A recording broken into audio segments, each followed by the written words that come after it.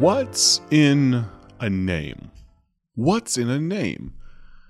We began a Bible study yesterday that we will continue on this day. I'm going to ask you to turn to the book of 2 Kings in chapter 5. While you do so, I would love to hear from some of you. At times, I'll receive texts from faithful listeners telling me where they are listening from. Maybe you'd like to do so today yourself. You can text me. I'll give you the number in just a moment, but I'd love to hear what radio station. Next time that station identification, station ID comes on, remember it in case it's unfamiliar to you for some reason if you're a new listener to this radio program. But text me the city and state where you listen from. I'd love to hear from so many. I haven't done an inventory as of late, but we have approached listeners in almost all 50 states and multiple countries outside of the continental United States. I'd love to hear from you. Here's that phone number. Are you ready?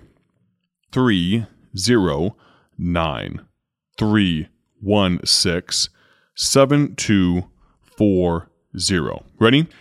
Once again, it's 309-316-7240. Again, just text the city, the state, the radio station that you listen on. I'd love to hear from so many of you today. Now, to get a jump on this Bible study, we'll need to jump in momentarily. 2 Kings in chapter number 5.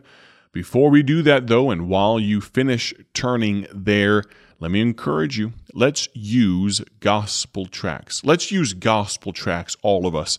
I mentioned yesterday talking to a sheriff's deputy while waiting on a burger, 2 burgers to be precise, at a place called In-N-Out in California. If you don't know In-N-Out, then you have to go sometime. They're slowly spreading across the West, and they're not sponsoring today's broadcast. I'm just reminiscing and rejoicing in the opportunity I had recently to be out West and enjoy. I don't know how many times I went. It wasn't too many times. It wasn't an obscene amount of burgers I ate, but I certainly enjoyed them. But there was a sheriff's deputy that was waiting on his food at the exact same time I was, and I handed him a gospel tract. Let me encourage you today to look for opportunities. Don't skirt. Don't push off. Don't procrastinate. Be on the lookout precisely for an opportunity to confront someone about their eternal soul. 2 Kings chapter 5. The topic today, what's in a name? What's in a name? What's in the name McCurry, for instance? You see, that's my last name. McCurry. Well, it sounds a little Scottish-Irish, doesn't it? McCurry. But there's more to it than just the ethnic heritage, the verbiage, the land where that name may hail from. You see, if you just go back 1 or 2 generations to a man named Christopher Todd McCurry. Chris McCurry, as he's now known. That's my father. But I'd like you to imagine, don't think of the Chris McCurry that you may have seen on an interview I did with him some months or well over a year ago. Man just about as tall as I am, maybe half an inch taller these days. Bald-headed, broad-shouldered. Don't think of that man. Think of Chris McCurry. Kind of a reddish tint to his hair as a 10-year-old boy, or thereabouts. Can't recall the precise age when this occurred, but this is a story that my father doesn't speak about often. My dad isn't one that I would call especially jovial, but he's also not overbalanced and constantly morbid or sober or somber. He is a balanced individual for the most part, but I recall the reserve, the little bit of, if you will, soberness as he recounted this story, this anecdote. It's something I knew, but my dad doesn't talk about often. See, Chris McCurry didn't always bear the last name McCurry. There was a time, before he was even a teenager, that he sat in a courtroom next to his mother. Of course, the judge there in front with the black robes and all of those things and all the pomp and circumstance. There weren't many other people in the courtroom that day. But besides the bailiff, there was at least one other, a male, a person, a man, if we can call him that, out of sake of kindness. A man that sat on the other side of the courtroom. A man who, through the proceedings that day, signed away and unequivocally and unreservedly explained to the judge that he wanted nothing to do with Chris McCurry or Kelly McCurry or Colleen. But they weren't McCurry at that time. They bore another name. My dad and his two younger siblings. Those two younger, the brother and sister, they were too young to be in the courtroom that day to experience what Chris McCurry did. But Christopher Todd, he remembers well, looking across the courtroom, and insinuated in the recounting of that tale the hurt that a young boy felt to be rejected, to be disowned, for all legal guardianship and parental responsibilities to be rejected. What must that feel like? I can only imagine.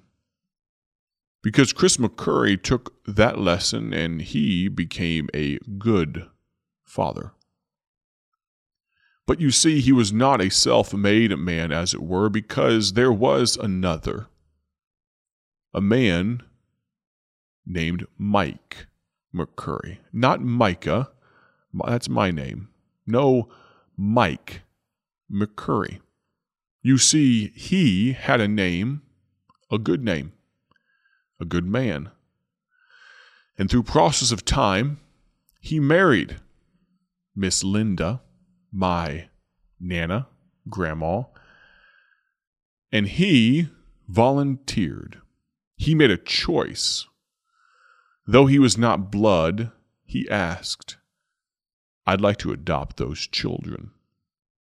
I remember standing beside Mike McCurry's grave. I called him Pop-Up. Me and my brothers. He was Pop-Up to us.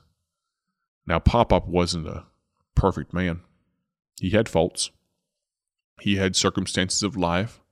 He had failures, just like we all do. I still remember the scent of his garage, the racing fuel, and a few other fumes that drifted around that garage.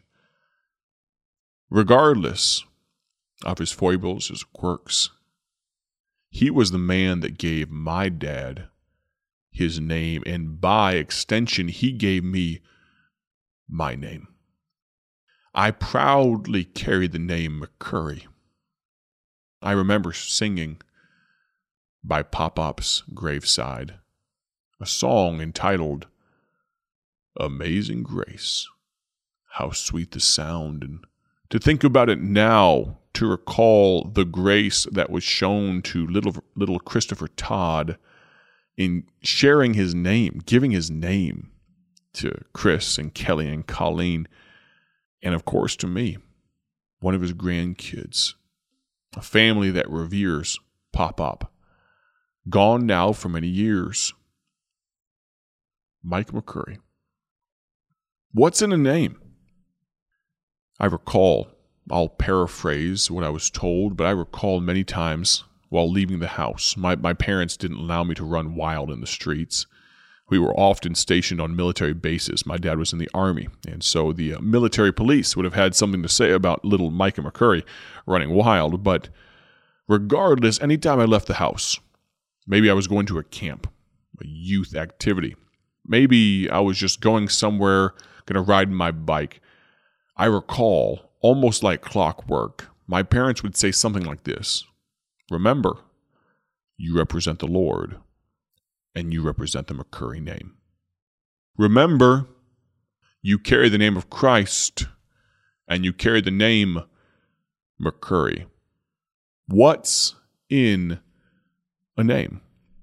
You say, where's the Bible application in this, Brother Mike? Well, it's amazing to me, as I hope it is to you, that though you and I, history may forget us. We may be like the little maid in 2 Kings chapter 5, and we'll dive into her story just a little bit more tomorrow. I got lost in this account a bit, reminiscing. But even though you and I may be nameless, just like that little maid, I am so glad for the fact that we can carry the name of Christ. They were first called Christians at Antioch. Do you know Christian, originally, that was a term not of endearment. It was a derogatory term. It was looked down upon. Oh, those Christians. And now, oh, blessed day, we get to call ourselves Christians, little Christs, people that believe in Him, on Him. We are people of the book, Bible-believing Christians. We carry His name. What's in a name? I'm going to ask you, if you would, to focus your mind for the next 90 seconds. You see, this little maid that we discover in 2 Kings chapter 5, she did something amazing. She was not just a little maid, she was a little maid with a mighty message. She carried a message through her master's wife to Naaman.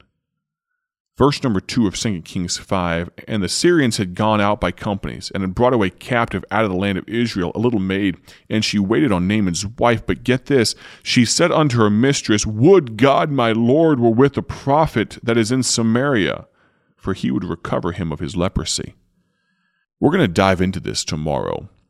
The fact that not only did she point the way to hope, she pointed the only way to hope. Think about that. Two people, distinctly different in their stations of life. A little slave girl, nameless.